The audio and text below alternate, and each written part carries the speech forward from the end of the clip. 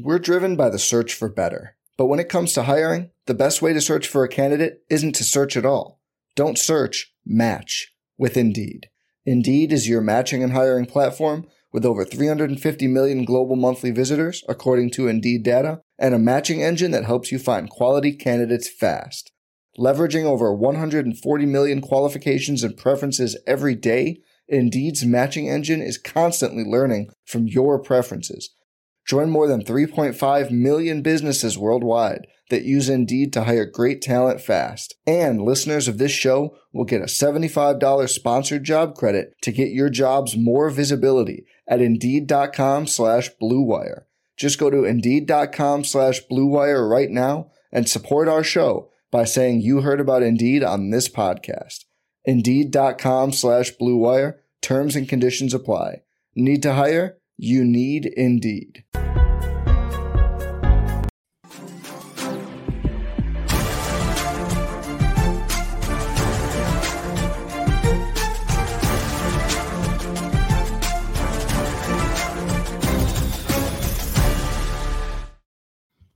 Hey everyone, and welcome to the newest edition, the Tuesday, August 10th edition of the RotoWire NFL podcast, brought to you by WynnBET. I'm Joe Bartle. As always, alongside me on Tuesdays here is Jake Latarski. You can follow me at JB Fantasy Sports, Jake at RotoJake. Obviously, today's headline, right? Our draft day dilemmas. We've had a couple of different drafts start at the RotoWire office itself. We had my Beat Joe Bartle NFFC draft take place last night, and my Twitter teaser actually seemed to work. People were relatively interested in the office. Jake was just frothing at the mouth to go ahead and see what we're talking about there. Before we do that, though, we're going to get a little bit of a breakdown on the training camp news and notes that have occurred over the past 2 days, and there's a bit of action to go there. So without further ado, I just want to start out and say, Jake, how's it going today? Like, which are you excited for this podcast as I am? I know it's going to be talking about myself a lot, so I know you're really excited about that part. Yeah, we're going to cover a lot of audiences today. We're going to do a lot of news because Jeff had a guest on yesterday, so we'll try to run through more of the weekend's camp news, get into a little bit. Yeah, I know there's some preseason DFS degenerates out there that might care about who's starting and whatnot, so we can do this in quick hitter form. And then, I noted a couple of draft day dilemmas, one that a lot of you guys might have out there, one a little more specific that we can talk about the rookie wide receiver class a little bit and also tie into some other camp news. So it all brings together, and we can even talk about your fantasy league a little bit, especially given the first round that you said you had. I caught a peek of it. And he's like, no, he turns his computer away. And I saw the third overall pick. He's like, no. You have to do a live reaction. Exactly, you have to do a live reaction on the show. So I guess that's what it's going to be. We're going to give it a live reaction and see what happens. Hope for the best. Cool. All right. Before we get to the news and notes, let's get a word from our sponsors, WynnBET, who, of course, are sponsoring this podcast. If there's one thing we appreciate here at RotoWire, it's making good decisions, and even with more so, making the right decision. Listen up, folks. I have an incredible offer for you with RotoWire's newest partner, WynnBET, the premier digital casino and sportsbook app. WynnBook is now the exclusive sponsor for RotoWire's fantasy podcast, and WynnBET brings you all the latest action with a user-friendly interface, moneyline bets, boosted parlays, over-unders, round robins, and live betting, and really so much more at your fingertips. If you want a break from sports betting, you can head into WynnBET's digital casino and take a spin on the roulette, double down on blackjack, slam the slots, or even try our hand at baccarat. WynnBET is currently available in 6 states: Colorado, Indiana, Michigan, New Jersey, Tennessee, Virginia, while rapidly expanding. At WynnBET, the possibilities are limitless. WynnBET is currently offering all RotoWire listeners a risk-free bet up to $500 on your first wager. Download WynnBET now. That's WYNNBET, WynnBET, the exclusive partner for RotoWire's fantasy podcast. All right, so let's get to this news in action that's occurred over the last 2 days, starting first with Saquon Barkley activated from the PUP list. The expectation seems to be that he'll be ready for week one, although an Ian Rappaport report from this weekend said at latest it could be week 3. I think his ADP is kind of fallen somewhere in that 6 to 12 range, and until we get a solid date, I imagine there's going to be a lot of ambiguity with him. But what's your thoughts, Jake? Yeah, again, we'll try to keep this to quick hitters. I'm warming up to the idea of Saquon Barkley. I'm starting to like the idea that I can maybe find him early in the second round. I'm not really ready to go up past, let's say, 8 in the draft right now, just yet. I would need some more positive news to be able to do that. Yeah, I think I'm with you on that one. Again, we'll have a few drafts that we went over the past couple of days that we He does. I want to add one more thing. He does seem to me, you scroll through the Instagram and you see the media around him. He looks like he's one of those crazy physical freak of nature athletes, similar to Adrian Peterson. We saw what happened to Adrian Peterson. He can bounce back from that injury. Barkley's young enough that he could do it. And I'm telling myself that to warm up to this idea and warm up to maybe sneaking him at the end of the first round. But I haven't quite put my money where my mouth is on that yet. People who are just listening to the podcast and not watching the YouTube version, shame on you guys. First off, but you're missing my like little grin that I have going on. So your analysis is based off of Saquon Barkley Instagram pictures. Oh, yes. Yeah, wow. Of course, dude. He is jacked. Hey, I guarantee you looked at AJ Dillon's quad pictures last offseason and got real excited for the Packers, right? Yeah, exactly. Quadzilla, right? Saquon Barkley's not that far off. That dude is jacked. He looks like he's ready to go. And not like professional athletes are ever going to be in too bad a shape unless you're like Ben Roethlisberger disagrees. Unless, hey, Ben Roethlisberger's looking a little trim now, by the way. He came in he looked on the sidelines of those games. You know, he looks like he's maybe you and I look just as trim as Ben Roethlisberger. Congrats to us. Okay. I don't really want to be compared to him in any way, but yeah, we can move on. Well, anyway, the point being is Saquon Barkley, even with the knee injury, like the legs look to be in tremendous physical shape, and I'll leave it at that. All right, I'll take your word and your Instagram knowledge on this with Saquon Barkley. Let's move over to Anthony Firkser. Evidently could have been knocked down in the depth chart by Jeff Swaim, of all people. It's possible, right? Jonnu Smith obviously moved over to the Patriots, was the top tight end for the Titans. A lot of people, myself included, have been thinking Anthony Firkser is the top guy, and maybe behind Julio Jones will be the third passing option for the Titans. Well, that's not the case early on. At least that's what you've been seeing, Jake. Yeah, so we got an email to our customer support this morning asking, well, where's Jeff Swaim in your software or your app? And I'm laughing and I'm thinking, Jeff Swaim. It reminds me of the guy that like 6 years ago was like, why isn't Mr. Brady Quinn projected? He's except he was a fourth stringer, barely making a team. And in my head, I'm thinking that. But then I looked and I'm like, oh, geez, they actually released the depth chart, and Jeff Swaim is somehow on top of that depth chart. And so I didn't see that one coming. Obviously, I'm not drafting Jeff Swaim for the heck of it, but or in any league or in any matter. I mean, 2 tight end league, last pick of the draft, we can probably do something along those lines. But I don't know. This doesn't change a whole lot. Firkser, I just checked his 2-week ADP is down to tight end 23. So you can pretty much get him for nothing too, at this point, especially in single tight end leagues. He's going to be left out there available. So he might be an early watch list guy. I don't know. My strategy with tight ends is always grab one of the top 3 if I can. Otherwise, just punt it. So if I'm just punting it, maybe I'll snag him at the end. But if I'm grabbing one of the top 3, I'm not picking up the backup tight end until I need him. Jake, you're spoiling my NFFC draft. What are you doing? That's the strategy I applied. I swear I haven't seen it. I haven't seen it at all yet. So this How can I do a live reaction? This is going to be a full-on reaction. You dropped the screenshot at the very, very bottom of our document. Yeah, so just to hide for you. I agree with you. And Anthony Firkser, if I was to be drafting a tight end, was in that range, has always been my tight end 2 or tight end 3. And I think still at that price, it makes sense. The Chargers, for example, listed Justin Jackson as their backup behind Austin Eckler. That means Joshua Kelly, their 4th-round pick last year, is like 3rd or 4th in the depth chart. Maybe that's true. Maybe it's not. I think in some ways these early depth chart releases are meant to ignite a fire in some of these players, and maybe Anthony Firkser is that guy. And you could go another way with this, especially at tight end. Sometimes these teams like to use blocking specialists in particular or something like that. I'm not sure Jeff Swaim necessarily fits that category, but I'm not moved off from Anthony Firkser yet just because of 1 week with the depth chart release. That's if anything in a 14-teamer, you can get him in the last round basically, and that's probably a good thing for you. Yeah. Jacob Eason and Ellinger. Is it Sam Ellinger? I'm doing it without memory. Sam Ellinger, right? I've got Sam Ellinger. Yep. Okay. Yeah. So Jacob Eason and Sam Ellinger are actually sharing reps in Indy. And this follows a tumultuous last week where Jacob Eason more or less failed in his first team rep opportunities. I think you look at some of the comments that Frank Reich made, I think on the Thursday or Friday practice that I was watching, or at least watching the beat of it. And he was kind of suggesting we don't want to move off Jacob Eason yet as the starter, but Ellinger's been doing enough where it's possible that he should be considered in that capacity. Sure enough, we see them start to split first team reps. At this point with the Colts quarterback situation, it's a difficult endeavor to really find any fantasy value out of it, whether it's Carson Wentz and waiting for him or Eason, maybe getting 3 or 4 rounds, Ellinger too. It's a whole stay away scenario. And you mentioned it a couple of podcasts ago with T.Y. Hilton as one of your fades. I mean, I think you're still in that direction, even if it's Ellinger at quarterback instead of Eason. Yeah. Whoever, it doesn't really matter to me.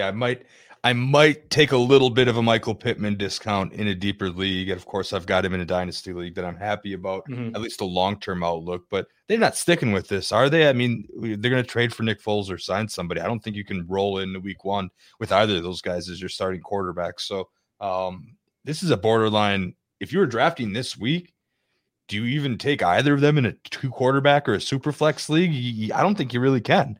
There's backups that are going to be better. Like you take Trey Lance before either of those guys. Say, that's you know what I mean? Yeah. Granted, that's the first one on the list, but you're taking backups before those guys. Yeah, and Jimmy Garoppolo, you think is the presumed starter at that point too. And there's a few scenarios. I think in a 2 QB league that you're like 12 or 14 teams, you can make a case for Ehlinger. I actually think Ehlinger has more upside than Eason does, and it's mainly based off of the type of comments that we've been seeing out of the Indianapolis camp right now, where they're just unloading, it feels like, on Eason as a guy that is not even capable of being a backup, much less a starter. That's at least the reports I've seen. So we'll kind of have to monitor it. This preseason is going to be huge for the Colts quarterback situation, because you're right. You would imagine they're going to go ahead and acquire a veteran or something to that effect. But if there are none available and that roulette of quarterbacks really happened early in the offseason, you might be stuck with an Ehlinger and Eason. And if that's the case in a deeper 2 QB format, you might have to go that direction. But again, we'll have to see. Very rough. No Aaron Rodgers in the preseason. I guess that's not surprising. Probably one of his demands that that he made with the Packers when he decided to join. I don't think he's been in the preseason the last couple of years any more than a drive or two. So I'm not surprised by that. Yeah, I'm skimming the headlines and jotting stuff down, and that's one of them that made our top news, which is, I guess that's good, because that means there haven't been any serious major injuries here as I hammer on this wooden table. But no, I mean, I don't want to see him play the preseason. He has absolutely nothing to gain. So no, I completely agree with you on that one. It's really a non-story. J.K. Dobbins listed as a co-starter with Gus Edwards for the preseason game 1. Also not surprising. You and I have been pretty famously, and I say that in air quotes, famously, been doing board bets with Culver's rewards on the line for a number of years. I actually broke the Culver's board bet streak already to start the year with one of our good colleagues and a friend of mine, Harry, who's on the tech team over here, and also stupidly smart, unfair smart, really, it feels like. And I said, I think J.K. Dobbins will have more rushing yards than Ezekiel Elliott at the end of the year. I'm kind of walking that back a little bit now, because it looks like Zeke is actually in good shape and everything else like that. But no, I think if Dobbins plays the entire season and Zeke plays the entire season, that offense is perfectly suited for Dobbins to go off. And as a mid-second round pick, where his current ADP is, I will gladly take Dobbins if I want a running back. That's a different question if you want a running back in the second round, but I love Dobbins for his value. Are you as high on Dobbins as I am? Yeah, you said mid-second round. You're going to love where I got him in the RotoWire Invitational. No, don't tell me. We're going to talk about that. I actually had a tough dilemma, and that'll be one of our first dilemmas that we get to a little bit later on in the show. So I'll tell you how much I love J.K. Dobbins, maybe 10, 15 minutes here. We'll see. Okay. All right. We have Kenny Golladay still sidelined with his hamstring injury. Makes complete sense, since the timeline was about 2 to 3 weeks since he suffered the injury. He should be available for week 1. I'm completely out, though, on Kenny Golladay as is. I think Daniel Jones as a quarterback makes me a little bit concerned. That offensive line has not improved dramatically, and I think the Giants' offense as a whole isn't really a functional one right now, and that makes me concerned with Saquon Barkley too. Yeah, which is why I'm more like later in the first. Golladay just went in the 6th round. Okay, sure. I'm glad that you pushed another good player back towards me coming back, I guess. Yeah, I'm pretty out on him. I mean, there's a ceiling there, I suppose. He is what I would consider is a good player, but the circumstances are just awful. And I believe it's some kind of soft tissue injury. We say he's going to be back for week 1. Then what happens when we see LP, or DNP, LP, questionable out, and then that thing drags on to week 2 and week 3. And I'm not so in. I'm out on most of that. I'll take Barkley if the price falls, but the rest of that offense, not so much. Yeah, here's a brutal injury concern for me, and it's actually Galladay's former team. DeAndre Swift, obviously star running back for the Lions, has missed quote-unquote significant practice time with a groin injury. So there's a number of levels to concern here, and I think first obviously is, hey, this is a guy that had injury issues in college, was injured at times last season, his rookie year, now begins his preseason injured. We also have the Anthony Lynn effect, and I think anybody who's followed the Chargers in past years know how defunct Anthony Lynn tends to be with his offense. And we've already heard reports about Jamal Williams being a 1A to Swift's 1B or vice versa. just any sort of situation where Jamal Williams is going to be a factor makes me concerned when you're missing time for DeAndre Swift. That being said, like one of the questions we have in the chat right now from Jeff Whiteley is that, hey, who's one of the guys that you're drafting in just about every league? It's tough to say as a third round ADP, which is Swift currently, that yes, I'm going to get him all the time. In fact, in the RotoWire Invitational, I missed him because Chris Liss took him in the third round. If I have an opportunity, if Swift falls to my pick, I will take him every single time in a full point PPR league. I love the fact that besides TJ Hawkinson, there's nobody underneath from that passing game for the Lions. And I think the Lions might win 3 games all year. And if that's the case, they're passing a lot, which means Swift could get 60, 70 catches this season. He is one of my favorite values right now. And the fact that he's missing significant practice time, I think actually only helps his ADP, and it's going to hopefully make him fall further. Yeah, I'm not quite as high on Swift as you are. I think I need to see a significant discount. Obviously I don't like the team situation. And I'm starting to get a little bit concerned about Williams sneaking up in there and getting, you've watched 30 catches. You know he's not that good. He's a decent pass catcher and he'll spell him. I don't think we're going to see Swift as the surefire workhorse that a lot of people think that we are. But, if he's down to like, what did you say? The 4th round? Yeah, well, he's in the 3rd round currently, and with this missing significant practice time, he could fall to the 4th. It's possible. The 4th round, depending on my running back landscape. I know if we're going back to our show where we wanted to say one of my draft do's, right, is take 2 running backs in the first 4 picks. I'm not about, you don't want to get too married to any strategy, but I'm definitely not about the 0 RB strategy this year. And so I could see a 4th round pick slip, and I could maybe live with that, but. I don't know. He's not someone I'm targeting aggressively. It just has to be the right circumstances. A couple of wide receivers that have been on the PUP list or off the PUP list. We have Curtis Samuel first, shifting to the PUP list. He was on the reserve COVID-19 one, of course, because Washington seems to be one of those teams. Came off of that one and now is transitioned back onto the PUP he was before with that groin injury. There's some concern that he still hasn't practiced yet with his new team. However, Coach Ron Rivera has downplayed that, suggesting he's got plenty of time working with Scott Turner in Carolina the past 2 years as kind of a precursor to that offense. Makes me feel a little bit better. Actually, as a spoiler of sorts, I did take Curtis Samuel as my wide receiver, I think 5 in the NFFC draft last night. It was between him and Michael Thomas. And I actually think Curtis Samuel plays more games. And if it ends up being like 2 more games at minimum, then I think Curtis Samuel is going to outscore Michael Thomas. So if you are looking at some of these injured wide receivers later on in rounds 8 or 9 or 10, I think Curtis Samuel plays more, but we are getting closer and closer to that point where I have to be more concerned because obviously this PUP list designation is not great. Mm-hmm. Yeah, if you go the last 2 weeks, Curtis Samuel is down at 98 overall in ADP. Yeah. That puts him just ahead of his teammate Logan Thomas, Kenyon Drake, AJ Dillon.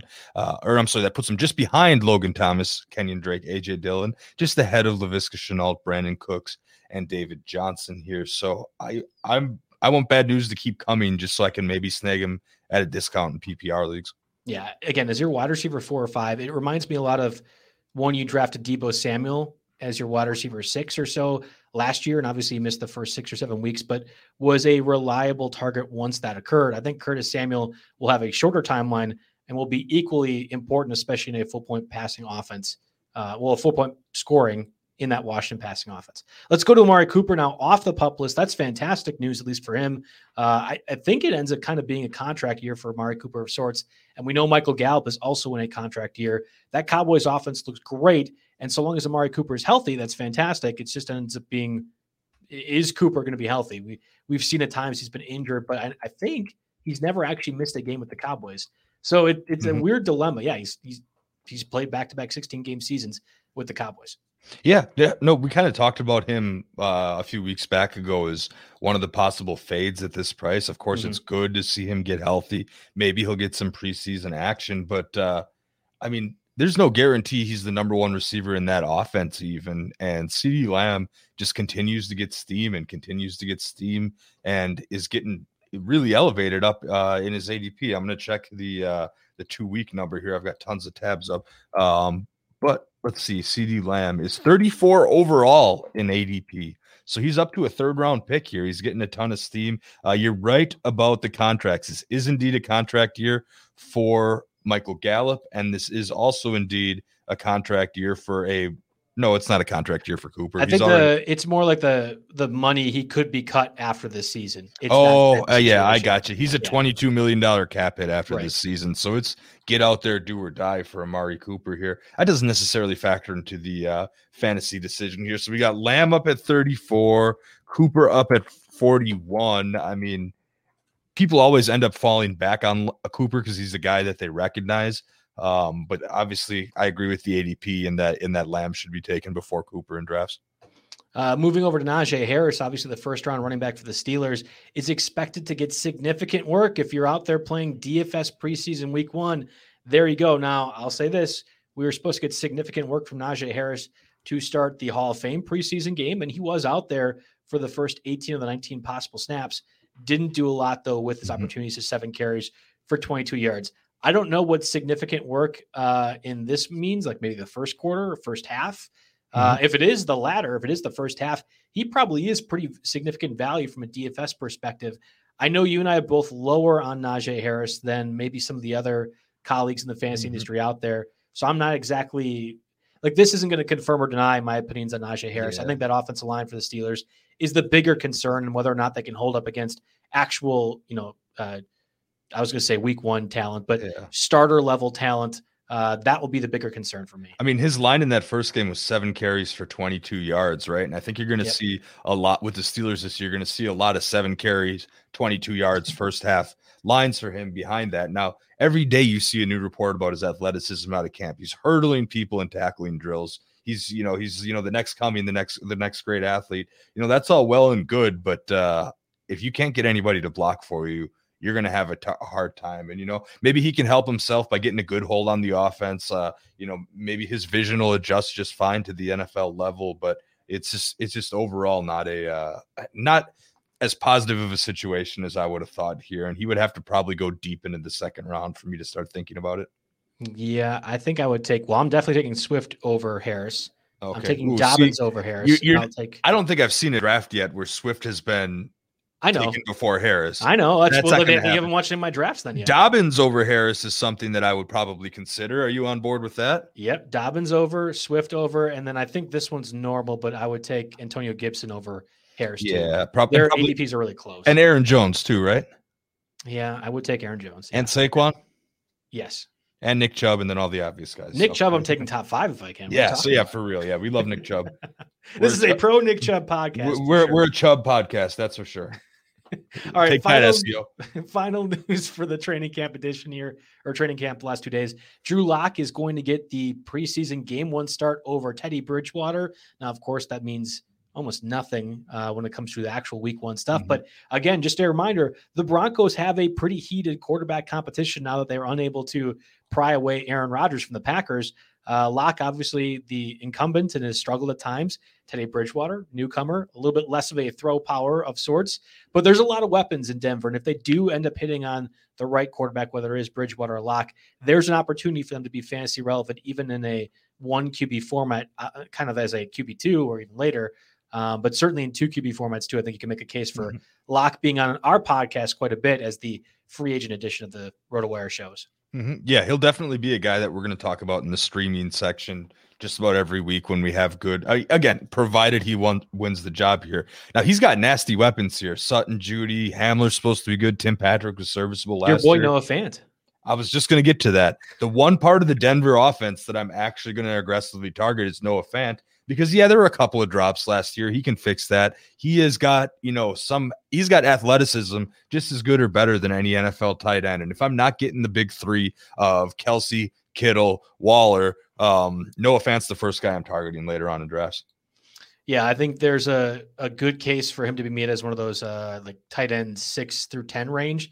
He's the high upside play, whereas if you're looking for safer production, Logan Thomas fits that category, even a Dallas Goedert, although with Zach Ertz seemingly back with Philadelphia, maybe that does cut into his workload. That's probably a different conversation for a different day. So that does it for us in the training camp portion of this podcast. Right, again, we kind of covered both Monday and Tuesday news. There's going to be a lot of other action, I'm assuming, throughout the week as we kind of gear up for this first week of preseason action. Again, we're going to have NFL games now, or at least football games in general, until February, whether it be college or NFL. I'm excited about that. So Good news all around if you are a football fan. Let's get a word from our sponsors, Dynasty Owner. Are you tired of the same old fantasy football leagues that get canceled after a year or so? If that's the case, Dynasty Owner has your back. Go to dynastyowner.com. New leagues for the 2021 season are forming right now. Dynasty Owner unites the fun and excitement of fantasy football with the skill and strategy of the front office by incorporating a salary cap and real NFL player salaries for diehard fantasy football fans that want the real GM experience. Dynasty Owner adds a whole new level of strategy to the fantasy world. Are you worried that you won't be able to find anyone to play in your league with? Well, don't, because Dynasty Owner can help you fill your league with fantasy football enthusiasts like yourself. You won't have to worry about finding enough players, and you can choose to start a league, join an existing one, or purchase a team from a previous owner. If you're serious about joining the big leagues, go to dynastyowner.com and start your dynasty today. We had the Dynasty Owner guys on, I think, last week, Wednesday, or 2 weeks ago, Wednesday with Jeff. I'm in a Dynasty Owner league right now, along with my colleague, Jerry Donabedian. I'm excited for that one. I have Lamar Jackson, who is going to be on hopefully one last year of a solid contract. Obviously, Josh Allen just got paid big money this weekend. Lamar and Baker are the next two up to go out of that class. We'll have to see.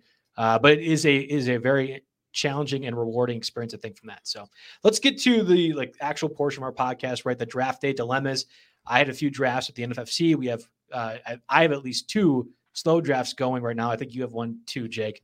But you kind of outlined a couple of different, what would I do in these scenario things? And I think it's going to be an interesting one to kind of go through together, because I think we have obviously different opinions. Do you want to kind of give a precursor for Okay, so the first one I wrote down, I was drafting first overall, so I took McCaffrey first. Now, coming back for the next turn in a 12-team league, I had to pick two out of these three, and I narrowed it down to J.K. Dobbins, Kittle, and Justin Jefferson. So I don't know what's going to work great for this show format, but you tell me which two you think I should have taken, and I'll tell you which two that I did take. Coming back from the second round. Yeah, so my last pick of the second, first pick of the third round.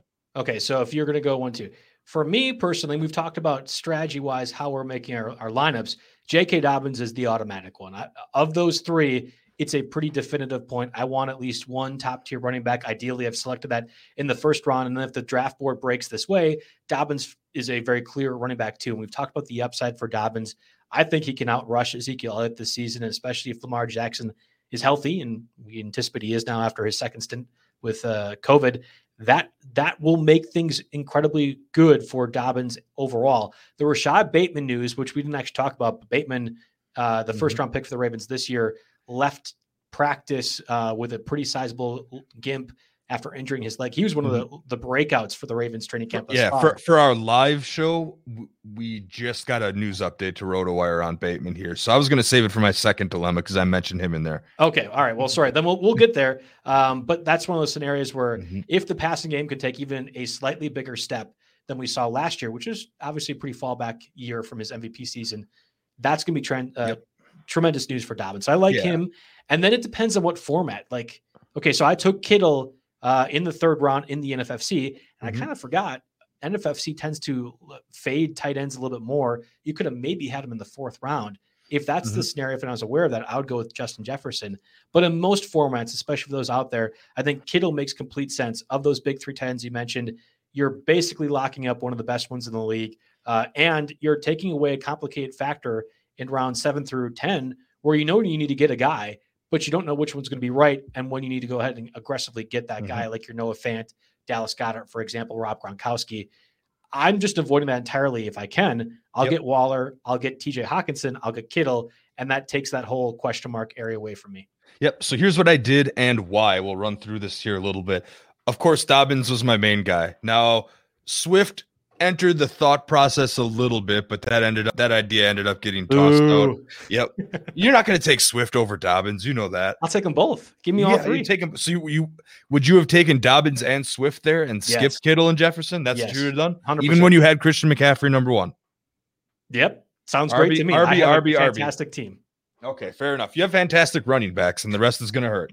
But so what I did is, Swift kind of came out of my out of my thought process there. Yeah. Yep. And I ended up going Dobbins for a lot of the reasons that you mentioned. I'm not scared by this co-starter thing with Edwards. Like you said, it's just to motivate younger players.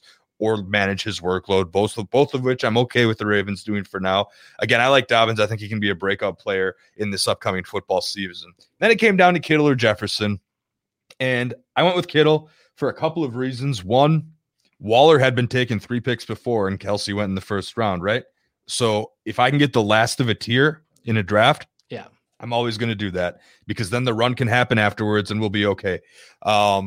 So I took him for that reason. Number one, I always want to get one of those top 3 tight ends. Number two, Jefferson had just went down with an AC joint shoulder injury in camp. Now it looks like he's going to come back in a couple of days.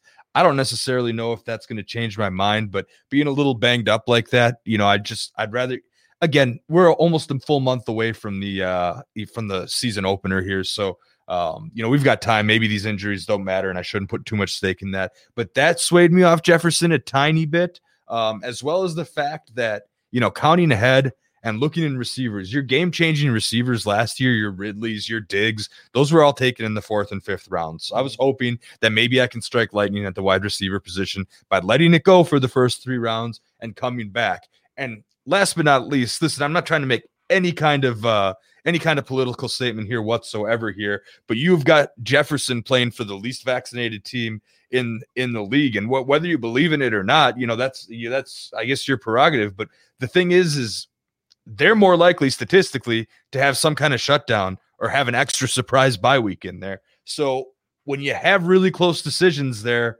I'm generally going to fade Vikings, and maybe a little Packer bias, just a little bit, but I try to be as unbiased as I can. I was almost going to take Jefferson. I thought about it really hard, but I ended up taking the last of the tier and getting my RB2, sticking to my guns of taking 2 running backs in the first 4 picks. And I'm really happy with how the team's turning out. You poo-pooed my opinion on the COVID thing last week when I mentioned with Adam Thielen. So now you're on that train? Mm-hmm. It hasn't gotten any better. I feel like when was it going to get better? They're very staunch in that they're not going to take the vaccine, which fine. I figured a handful of them would cave, and it just doesn't look like it's Kirk Cousins wants to walk around with plexiglass everywhere he goes. Why do you think it was going to change? Mm-hmm.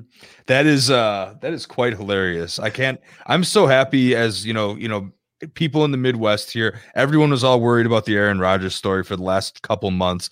Now there's another organization to laugh at, and it is the Vikings. I agree with that. I always, when that report surfaced, and again, for those not familiar, Kirk Cousins is pretty staunch in the fact that he's not going to take the vaccine. You mentioned it, Jake. We're not trying to be political on the show. I completely understand and agree with you on that one. But when that happens, you're going to have situations where that quarterback room is vulnerable to missing time, which we saw earlier in training camp. So when reporters came and questioned Kirk Cousins after he was off the reserve COVID list, I don't think he tested positive. One of the other people in the room did. Mm-hmm. He was like, I'm not going to get the vaccine. I'm just going to go ahead and walk around with plexiglass everywhere I can go. Or we'll go ahead and practice outside in 19-degree weather in Minnesota, as opposed to getting the vaccine where I have to be indoors with people and everything else like that. And I pictured it like How I Met Your Mother. I'm not sure if you watched that show, Jake, or not. I feel like most of America has watched it, whether they liked it or not. Mm-hmm. And Ted Mosby for a long time was doing that Halloween thing where he's got the hanging Chad costume. And I'm just picturing plexiglass all over Kirk Cousins in that instance. Maybe it's not a good analogy, but that's always what I was it makes me think of the classic film with Jake Gyllenhaal, Bubble Boy, if anyone remembers that. No, you've outdated me on that one. Yeah, I don't know. Just a terrible movie when he was starting off his career. And the premise is he walks around in a plastic bubble because, I don't know, he got some sickness or something along those lines. There's easily a way you could make that movie in 2021 and it'd be a really meta thriller for sure. They should just reboot, but keep Jake Gyllenhaal. I think that'd be hilarious. That'd be pretty good, especially after his comments about how he doesn't like shower or something like that. I think I saw that trending on Twitter the other day. Okay, you've got me off the rails. We've gone off the rails. All right, come on, let's bring it back in. You got a draft day dilemma, right, Joe?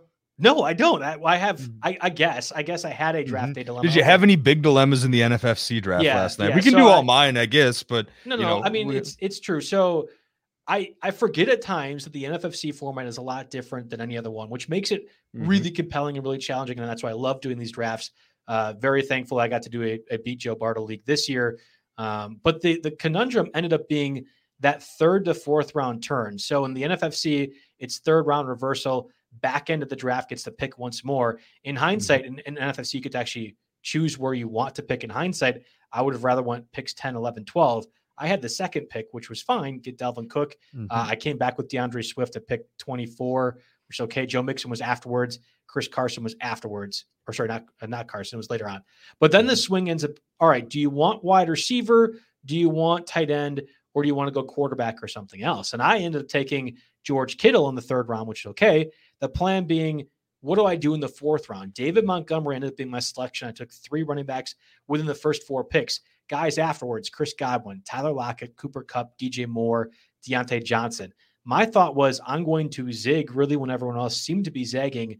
Most of the first 24 picks, 36 picks, ended up being wide receiver. And I thought, okay, I'm going to get 3 of the 4 best running backs that I possibly can for my draft spot and make it work. In hindsight, I ended up having to scramble for most of my draft to fill those wide receiver needs. I think I worked it out at the end. Guys like John Brown, Tyrell Williams, Christian Kirk were my wide receivers 6 through 8, and it was fine enough. But that conundrum ends up being David Montgomery, Chris Godwin, or even like a TJ Hawkinson or Kyler Murray. What direction would you want to go there, Jake? So can you say the options again? I'm trying to read this draft board, and I'm looking at you, and I'm looking at Kittle, which seemed logical to me. But can you give me the options one more time? Yeah, so I'd go David. Like this is what ended up happening: David Montgomery, Kyler Murray, like a Chase Claypool, or a Miles Sanders. And like Miles and David Montgomery, obviously 2 of the top 4 running backs. But that direction, how would you go in that 4th round into the 5th? I'm out on Miles Sanders, I think. I'm worried about the offense just sputtering. I haven't heard many good things about Hurts. And I also just think that the way that team is ran, there'll be multiple running backs involved. And Sanders could be a threat to lose his job and end up being in that purgatory that we talked about, where it's dead weight on your roster. You can't cut him. Nobody will trade him at his lowest price point ever.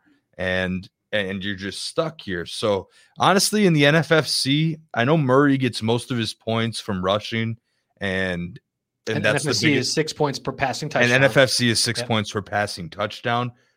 But I think you have to, again, know your format and go quarterback there. I think that would be my play with Murray, because Claypool's all right, but he could be wide receiver 3 on his team. I'm looking at what about Godwin? Like Montgomery, Godwin, or Murray?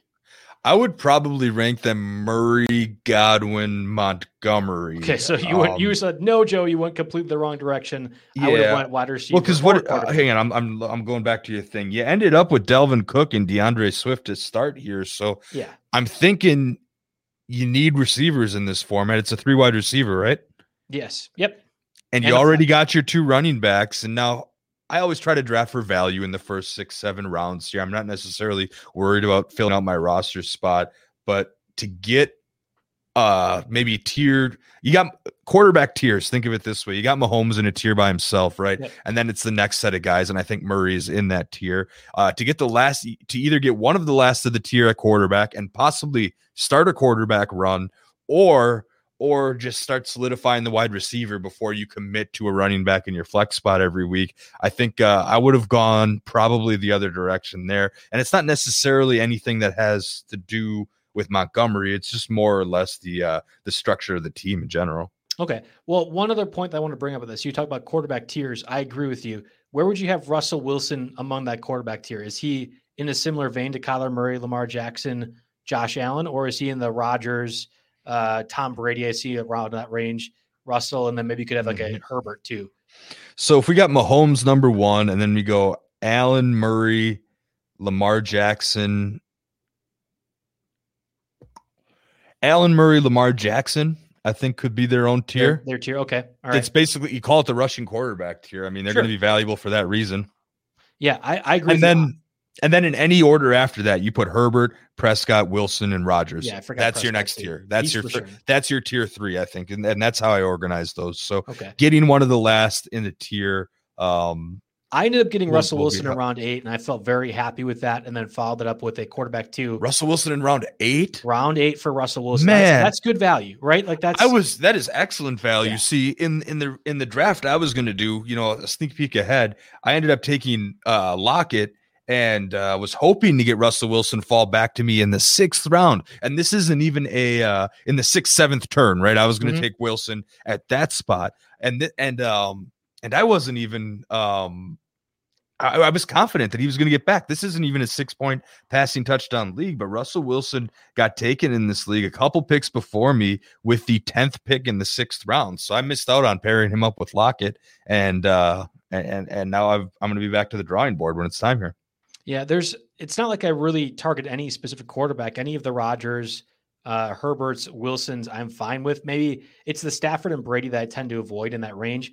But I thought at that point it was tremendous value. And again, Lawrence followed up at quarterback too. I want to go back to your dilemma, though, that you have a number 2 draft dilemma. And this is actually probably more catered to the rookie and dynasty leagues. Am I right? Yeah, this one will give us a little bit of a chance to talk about the rookie class and maybe give some sleepers possibly for deeper leagues here. So, of course, I won our inaugural dynasty league last year, so I was stuck down with you have to just go ahead and throw it out there right away. Yeah, we're just going to lead off money with in the that. line, Jay. Come on. We did a little side bet for the playoffs here. You wouldn't know because you weren't there. I was. So, I just got bounced the first round. You just got bounced the first round. Okay. Fair enough. Anyway, though, that means I ended up with the 14th overall pick here. Some background. I've got Jonathan Taylor and Derrick Henry indefinitely, which I love for that league. And it was time to beef up the wide receiver position. I needed a surefire wide receiver. Jamar Chase surprisingly went number 1 overall. Devontae Smith was the next receiver taken, followed by Jalen Waddle and Elijah Moore. And then a lot of quarterbacks went in the first round too. There are premium on quarterbacks in this type of format when the rosters are so deep and you can keep quarterbacks indefinitely here. So with Chase, Smith, Waddle, and Moore all off the board, I had narrowed it down to 3 different players. One was Rashad Bateman, who was drafted in round 1, 27 overall by the Ravens. 2 was Rondale Moore, who was drafted in round 2, 49th overall by the Cardinals. 3 was Terrence Marshall, drafted in round 2, 59 overall by the Panthers here. I'll give you a chance to guess what I did or say what I should have done, and then I'll give you my reasoning behind those 3 guys and why I took who I took. Yeah, for those listening for this podcast, we did this draft back, I think, even before or directly after the NFL draft itself. So we have hindsight now to see Elijah Moore, killing it with Jets camp. Rashad Bateman was looking great prior to this injury as well, too. Terrace Marshall has actually been a surprise stand-up for the Panthers as well, too. And a guy that I was upset I could not draft in the NFFC. He got sniped a few picks before. I would have went Bateman if I was you at the back end of that first round, I think, from a value perspective. And maybe it's the Big Ten bias, right? He came from Minnesota. We've seen him play a little bit more.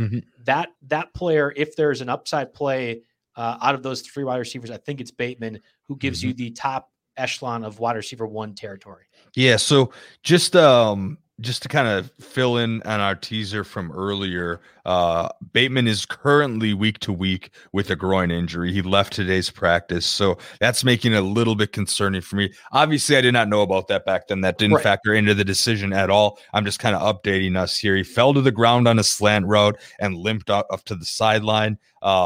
Expected to be, quote, out a while, but not a crazy length of time. So that's going to fall his ADP in redraft leagues over the last couple weeks was I still have it on all quarterbacks. Let's take a look. I was going to throw that, but anyway, his ADP was, I would be guessing, it's 146. So you're in barely cut line draftable territory, right? But anyway, here is my thought process on Bateman here. Not that he can't necessarily advance up the depth chart, but in my eyes, he is the 4th, maybe even the 5th pass catching option on a team that does not like to pass at all. This is one where the team context completely ruined it for me. Obviously, after winning last year, I know I can do it again. I have to think of the immediate future here as to who can help, who can be likely to contribute right away. So I ended up passing on Bateman. And looking at this Ravens depth chart, I'll just kind of give you a rundown here of where my thought process went. Marquise Goodwin, he could fall down the depth chart. That's entirely possible. Marquise Goodwin, that's not what I mean. I meant Marquise Brown. Apologies there. Marquise Brown, number 1 on the depth chart in theory until he kind of fizzles out at some point. Sammy Watkins is involved in that team. I don't know how involved he's going to be. In theory, Mark Andrews would be the 3rd pass catching option on that team. And you could even argue, we both love J.K. Dobbins. J.K. Dobbins could be the 4th pass catching option on that team. So that would put Bateman down as, for at least the 2021 season, as the 5th pass catching option on a team with one of the worst pass rates in the National Football League. If they have their way, they will run it 50 times a game. If their defense holds up and allows them to do that, that's what they will do. And I don't necessarily see that changing in the next couple of years, especially if they sign Lamar Jackson to that big extension that he's angling for. He's going to maybe try to get that Baker Mayfield money a couple years, before his contract is due, or the Josh Allen money. I'm sorry. Baker Mayfield's trying to get the Josh Allen money too. Yes. I apologize. Yeah. But anyway, so for those reasons, team context completely ruined it for me. I'll go to the next one by draft order. And the next one I evaluated was Rondale Moore. Here's an interesting one. He's also a little bit further down the depth chart, but I trust the offense a bit more. And also, if you go to Arizona, you look at the guys in front of him, pretty shaky injury history here, right? I mean, DeAndre Hopkins has been steady, but Christian Kirk's been injured off and on. AJ Green is a guaranteed walking injury every single year. So I don't necessarily worry so much about him being 4th on the depth chart, but what did worry me necessarily was the fact that the stature. He is listed as 5'7", 181 pounds. And that would be, if he can succeed in this league, that would make him a pretty big outlier in terms of guys that are, that are able to succeed even at the slot receiver position. And listen, some of that is coming true to some degree here. He's not on the field for for last week's practices for undisclosed reasons. He departed practice last Thursday due to a precautionary issue. I don't think he was going to return value early, and I don't think that he's necessarily physically ready to hold up to the NFL. Of course, he could prove me wrong very much, but I wasn't ready to use that pick on him, which brings me to Terrace Marshall with a guy that I did take, Terrace Marshall, round 259 overall to the Panthers. I saw this as an immediate advancement opportunity to sneak in and be the wide receiver 3. Robbie Anderson is going to be an unrestricted free agent after this year, and DJ Moore is only signed for 1 year after. And in that year after, in 2022, DJ Moore would be an $11.1 million cap hit, I believe. I saw Terrace Marshall stepping in to Curtis Samuel's role as a slot receiver. Now, the other question is, of course, they fall number 3 if you rank all these teams' quarterbacks here. But you know how I feel about Sam Darnold. I think he's a slightly underrated quarterback that's had to deal with horrible situations for his time in this league. So I think we can see improvement at the quarterback position. I think there's a room to advance Terrace Marshall in to be fantasy relevant this season, and then he's set up for the long term with how that position group looks. So that's the move that I ended up making over Bateman, and I'm feeling good about it now, but at the time it was a much tougher decision. Yeah, and again, Terrace is looking pretty darn good in Panthers camp right now. He's almost guaranteed the spot as the slot wide receiver for the Panthers. And say what you will about that offense, or Sam Darnold in particular, I think there's going to be plenty of opportunities, even with CMC back, for the Panthers to be passing often. DJ Moore, Robbie Anderson, both were 1,000-yard receivers last season. Maybe that workload gets cut a little bit with Terrace being an effective guy. And in your position as somebody that's trying to defend his reigning championship, I think that's the one that becomes the most immediate play. I still believe Bateman has the highest upside, but I would go Bateman, Terrace, and then Rondale in your situation in the most. That's how I'd rank it from a keeper and dynasty perspective. If you have any keeper or dynasty questions, certainly feel free to reach out to either Jake or I. That's probably two of our, that is our favorite, the football, I would say fantasy football playing ways. I wanted to say auction leagues too, but that's different. We both play plenty of keeper and dynasties. Yeah. You talk about your crappy keeper league all the time. It's fantastic. Yeah, I mean, the league that I'm referring to is a dynasty draft where, you're taking Terrace Marshall 14 overall because it's a rookie free agent draft, right? Whole different setup than you keep 2 guys and carry them over year to year. We're keeping our entire roster indefinitely. Joe, you're excellent. You play in the Dynasty Owner League. You've played not no leagues. You know all about this stuff. If you ask me the question on Twitter, I'll give you an answer, but it's most likely going to be me looking at Mario Puig's work in Dynasty, his rankings, his articles, because he puts out some of the best NFL Dynasty content out there on the internet, period. So, I'll use that to give you a good answer here. I agree. We'll have to skip your last dilemma and go over to a bit more of the not the auto, but the NFFC draft that I did. I do want to get a word from our sponsors, from Autonew first. Before we do that, I just plugged them, so there we go. Yeah, there you go. Autonew Fantasy Football League lets you build your fantasy football dynasty like a real GM. It's a better fantasy football format, auction-based, deep rosters, and you can college player prospects. You can stash the next rookie of the year while he's still tearing up on Saturdays, or you can trade for superstars to make a championship push. Develop a team over multiple years. Play against the best fantasy football competition on the internet. Visit OTTONEU.com today to get into the Autonew Fantasy Football Leagues. They are one of my favorite formats out there. I think they're incredibly underrated. I know they're a sponsor for us, but even if we weren't working with them, I'd be gladly playing those. I'm in 2 different leagues now. I like the auction format. I like the fact that you can bid on college players, and there's a lot more strategy involved with a combination of those than I see elsewhere in fantasy football. So if you really are looking for a different challenge, I would recommend the guys over at OTTONEU, Autonew.com. And then we also have a word from our sponsors, Quick Blue Wire. This RotoWire podcast is brought to you by my favorite meal kit, Factor. I gave Factor a try, and I can tell you firsthand, eating better is easy with Factor's delicious, ready-to-eat meals. Every meal arrives fresh, not frozen, and they're chef-crafted, dietitian-approved, and ready to go in just 2 minutes. Every week, you'll have over 35 different options to choose from, and there's something for every diet, including Calorie Smart, Protein Plus, and Keto. And there are more than 60 add-ons to help you stay fueled up and feeling good all day long. So what are you waiting for? Get started today and get after those wellness goals. One of my favorite things about Factor is the convenience. We're talking meals that are good to go in 2 minutes or less. You can fuel up fast with Factor's restaurant-quality meals that are ready to heat and eat wherever you are. There's no prep, there's no mess, no cooking, no cleanup, none of that. It's perfect if you have a busy lifestyle and you can't dedicate an hour plus each day to preparing lunch or preparing dinner. Factor is the perfect solution if you're looking for fast, premium options with no cooking required. Factor also offers options for every meal. Pancakes, smoothies, you name it. Discover a wide variety of easy options for the entire day, like breakfast, midday bites, dinner, whatever you need, Factor has it.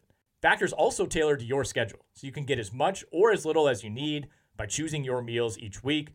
Plus, you could pause or reschedule your deliveries anytime. We've done the math. We've run the numbers over here. Factor is less expensive than takeout, and every meal is dietitian approved to be both nutritious and delicious.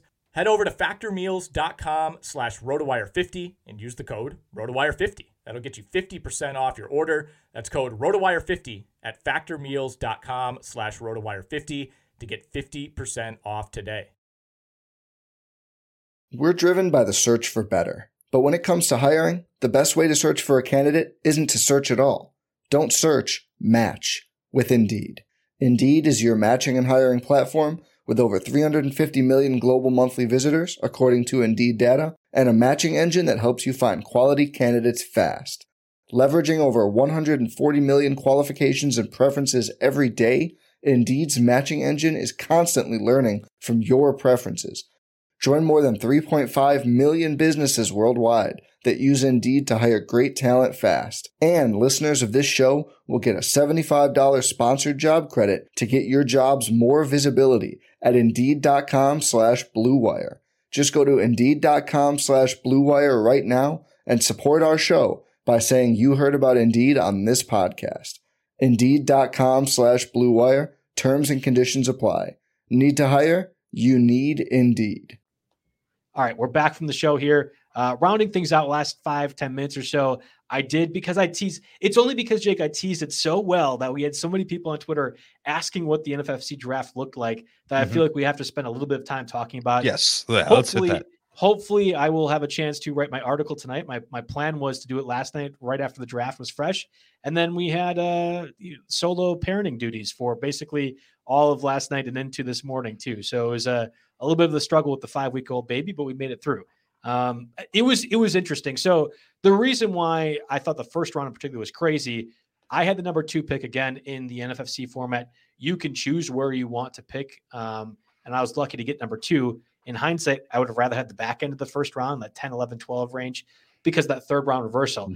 I think that ended up playing a part in some of these people's drafts. And in fact, either we have people listening or following me on Twitter right now that were a part of it. And I'll be curious if you guys listen to the show afterwards to kind of give me your strategy or what was your reasoning behind some of the picks. But the head scratcher immediately started with number 3 pick ended up being Travis Kelce. Christian McCaffrey, Delvin Cook, number 1 and 2, no problem. But Kelce at number 3 might be one of the highest NFFC picks I have ever seen for him. That's stunning to me. Yeah, that's a little bit stunning for me. See, we were talking about this before the show. For me, the first 3 picks in just about any single draft, at least with any PPR component, you go McCaffrey, Cook, and Kamara. I think that's about set in stone. You could probably talk me in to Derrick Henry at number 3 if it is a complete 0 PPR format. I can live with that. Okay. So I think those first 3 picks are set. Then after that, if you wanted to sneak Devontae Adams or Travis Kelce into that, I'd at least hear your argument. I would probably prefer Nick Chubb if I'm making that pick there. But those guys do start to come into play here. And given what you told me about the tight end discount kind of in the NFFC, I was a little bit surprised to see that happen go so early. And then that throws off the entirety of the first round. And it really did. I honestly believe, again, there was people that were participating in this league that are following me on Twitter right now. This was a Beat Joe Barta league. So I assume some people were looking forward to that challenge. Mm-hmm. You guys weigh in. I was thrown off and I had already made my pick. Like I wasn't going to make it for another 10 minutes or so at the back end of the second round. But Kelce, number 3, immediately followed into Aaron Jones at number 4. Again, Ezekiel Elliott, Kamara, Derrick Henry, Tyreek Hill, Devontae Adams are all available. And Aaron Jones goes number 4. And I get it. If you are an Aaron Jones stan, you really like Aaron Jones, if you have the number 4 pick, you're not going to be able to get him. I mean, he's not making it back to the second round. So you might as well do it now. But that felt aggressively high to me. Yeah, it's a little bit high, but it also comes into the philosophy of you're going to go and get your guy, right? Because we all like Aaron Jones enough that, if you're 4th overall and you're coming back here in this draft, you're not going to get Aaron Jones. I don't think. You're really shaking the dice. And this way you make sure you get your guy and you're happy with it. Now, Aaron Jones has been consistently a top producer under Aaron Rodgers. He's completely underrated. He's been such a good part of this offense. And you lose like 130 touches or something along those lines from Jamal Williams last year. I didn't look it up. Which I just kind of spitballed. Probably takes. AJ Dillon takes some of them, but you think AJ Dillon's going to take all of them, especially the passes caught? I think you can make a 1-to-1 comparison that AJ Dillon takes at least the snaps. Now, does that workload get funneled into a Randall Cobb instead of something like that? I don't know. But my theory is he'll take most of those Williams. He'll take the snaps, maybe 100% of the snaps left behind, but I don't think it's going to be 100% of the touches. So anyway, but Aaron Jones can't get the touches if AJ Dillon is taking all the Jamal Williams snaps. Yeah, I guess we'll see. I think we're going to see a lot of Aaron Jones this year. This is, Matt LaFleur wants to run the ball. We're going to see a lot of Aaron Jones. This offensive line looks good. They got their Lindsey replacement stepping in at center. Another rookie, but he's been awesome in camp. Anyway, we can talk about Packers running backs for days, but let's go ahead and run through the rest of this draft because in my eyes, Kamara is a pretty obvious choice at 3. That's what the ADP says, and I'm in agreement with it. But he didn't go 5, and then he didn't go 6 either. No, he went number 7. I mean, I couldn't imagine if I had the number 7 spot, which I believe, and I will still stand to this, probably at the end of August, that 7-8 range, if you're in a normal draft, is the worst spot to be in because you have to decide between, do I want to take a wide receiver like Hill or Adams if they're left, which is probably yes. Do I want to dip into the Austin Eckler range or Saquon Barkley range or Nick Chubb range? Well, I don't know. I mean, they're all kind of a step down. There's so many question marks that happens in that 7 and 8 spot.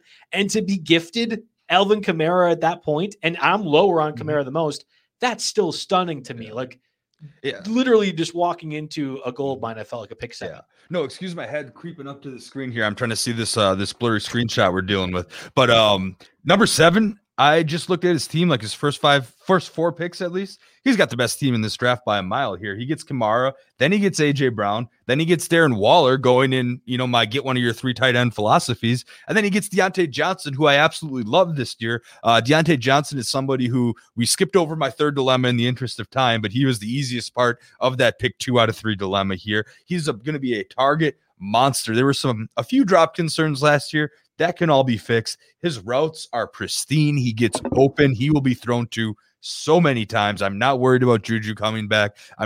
Clay, you take out some of those Claypool big games, and he was just kind of average the rest of those weeks. Deontay Johnson is the wide receiver to own in Pittsburgh, and I'm happy to take him in the 4th round. I ended up taking him in the back end of the 4th round, but I took him at the last pick of the 4th round, or I guess you could say interchangeable with the first pick of the 5th round. I'm very, very pleased to get him in that area. I got so excited about you talking about Deontay Johnson. I just had to punch my mic. There's no reason just to throw hands up in the air. I know when I'm in that media room, I'm always adjusting the mic here. I fidgeted. It like fell off once, and now I'm paranoid about it, and I'm always going like this. Yeah. This one's not on a crane. It's on the ground, so we're good to go. I differ on Deontay Johnson, but that's probably a different podcast. Maybe the guys that we differ the most could be a great theme for future weeks as we kind of struggle through the rest of this preseason. I rostered him last year in this exact format, and he was so productive down the stretch. I fell in love. Okay. All right. Well, just an overall for the NFFC. And again, I'm hoping to have this article up tonight on the site. I think it'll be free. At least there shouldn't be a paywall for it. I'm not a cool enough writer to have paywall stuff. The strategy. I'll fix it for you if it isn't. Good. Thank you. It was tough because I thought a lot of people went wide receiver heavy. In fact, both teams 8 and 9 took 3 wide receivers each to start their drafts. A number of different teams, those middle portions, took either 3 of their first 4 picks were wide receiver or 4 just outright. So I thought, okay, if I see that, the natural thing is to zig when somebody else is zagging. So that was the reason why I took David Montgomery as my 4th pick and my 3rd running back. George Kittle was in the 3rd round, fine enough. Really, the issue that I feel like I'm going to be frustrated with, or I don't know, I actually might be talking myself into it more as we talk, is Kyle Pitts in round 6. That made 2 tight ends. This is not a super flex league. You do have a flex, a tight end can fit that spot, but especially with my need at wide receiver, that was like a weird turn for me. And I honestly feel like Kyle Pitts, when he's being drafted in rounds 4 and 5, is overvalued. At round 6, that was the best value to me because afterwards it's Kenny Golladay, Juju Smith-Schuster, Elijah Moore, Jarvis Landry. Those were the wide receivers taken. As much as I need a wide receiver, I'm passing on that. I imagine if you knew you could get Pitts in round 6, you would have taken Godwin in round 3, right? Yeah. But I mean, there was no reason to assume that was going to happen. Yeah, no, exactly. You're going to have a tough, and then you had Thielen. Was that maybe a panic pick in round 5? Like, oh shoot, I need a receiver? It wasn't a panic. It was more of a, fuck, maybe I can't even say that. I was like, oh darn, I didn't want to make that pick overall. And then I guess I'll have to go ahead and do it because we need wide receivers. And again, he is also refusing the vaccine, which makes me a little bit worried in the same vein. I don't mind DJ Shark in round 7. So you built a couple okay. You rebounded okay, and then you kind of went quantity over quality the rest of the way out. Yeah, and I like there's a lot of value, whether it be John Brown, Tyrell Williams, who's going to be my guy that I roster in probably 100% of the leagues right now, and Christian Kirk. There was value at wide receiver later on, and that made me more comfortable taking those 3. Valdez Scantling at the end. Yeah, I had, that was a total. They're loving his hands this year. We'll it's going to be interesting. My wife asked me, this is my 3rd time now doing one of these Beat Joe Barta leagues. How did you feel about your draft? And most of the times I have to be like, I made a mistake. I remember very distinctively my first year, I had Lamar Jackson queued up. The auto draft was going to be taking somebody else. There was no reason they're going to go another quarterback. So I had Lamar Jackson next to go. And for some reason, the team right before me who was on auto draft took him. That was, of course, his MVP year. I always wonder, would have things changed money-wise if I had made that selection? I think that's like a main event kind of move. That really elevates the team new. Yeah. We talked about this in our quarterback or when we were doing draft tips a couple weeks ago, to win your league, the league winning move isn't to take a quarterback in the top 3 rounds. The league winning move is to find the guy in rounds 8, 9, and 10 that's going to finish in the top of fantasy scoring. Cause I'll remind everybody one more time, we'll just preach here a little bit that in the last 3 years, the top overall scorer has not come from the top 10 in ADP. Yeah, I agree. And again, Russell Wilson in round 8, I think that was an exaggerated situation. I can't even get him in round 6. I'm about to take Justin Herbert. I'm on the clock here. Justin, but Trevor Lawrence in round 11 too. I think those are tremendous values that you have. I don't know. This will be one of those. I have to make a lot of right moves throughout the season, but I do think there's depth in places that I never really had before at tight end, at running back. It'll be a league that I'm going to be very interested to follow, and hopefully good things will happen. We can be in the money for this, and less people will get free RotoWire subscriptions because that's how it goes in these beat giving AJ the hassle of customer service over there. No, you can't win a league on draft night. you certainly can lose a league on draft night. I don't think you did enough to lose it, so I'll give you that. Thanks, much. Jake. Thanks. I'll give you that much. Awesome. Well, we're going to have a lot more drafts yet to come. Obviously, the stake league for RotoWire is a huge thing in the industry. I feel like a lot of people follow along with that, and I'm excited for last year. We got to break that news right afterwards. We did the podcast for it. I don't think it's going to shake out this way the same way, but I know we have a few leagues that we could kind of double back on in future podcasts and at least give you guys a bit of an ADP, or at least why we chose to go this way. And here's our thought process, but that'll probably do it for the here's our drafts and what happened in them kind of podcast show as we meander through the rest of the preseason, editions of this. Yeah, absolutely. And before they do the cutoff for Underdog Best Ball leagues, I still want to get one of those going with you guys and the listeners. So I'm going to try to get that going. I should be able to do that tomorrow or Thursday. So stay tuned. Oh, you're going to just exclude me? Wow. No, I said you and the listeners. I'm going to try to get a league going where you just want to actually and I'll win. tweet the link and I'll tweet the link and after watching the NFFC draft, I see an easy mark here. So let's go. Awesome. All right. Well, again, guys, check out rotowire.com/try to get a 10-day free trial to the site. Of course, you get the software that you can download for your drafts. You have your rankings already set up. And if you're not even interested in fantasy football, why are you listening to the show? First off, okay, fine. You like us. That's cool. You love this beard. That's exactly. why. That's this it. beard and the shiny head. That's the reason. Or you can just go on our NBA coverage, our baseball coverage, anything else. We're company people all around. So thanks for tuning in to the podcast. We'll see you guys again next week. If you only have a 401k, you're not getting the most for retirement. Wait, what? Add a Robinhood IRA on top, then they'll boost it by 3%. You can do that? And if you transfer in any retirement account, you get 3% on top of that. Is there a limit to the match? No limit. Robinhood Gold gets you the biggest contribution match of any IRA on the market. Sign up for Robinhood Gold at Robinhood.com/boost by April 30th. Subscription fees apply. Investing involves risk. 3% match requires gold for 1 year from first match. Must keep IRA for 5 years. Match on transfers subject to additional terms and conditions. Robinhood Financial LLC, member SIPC.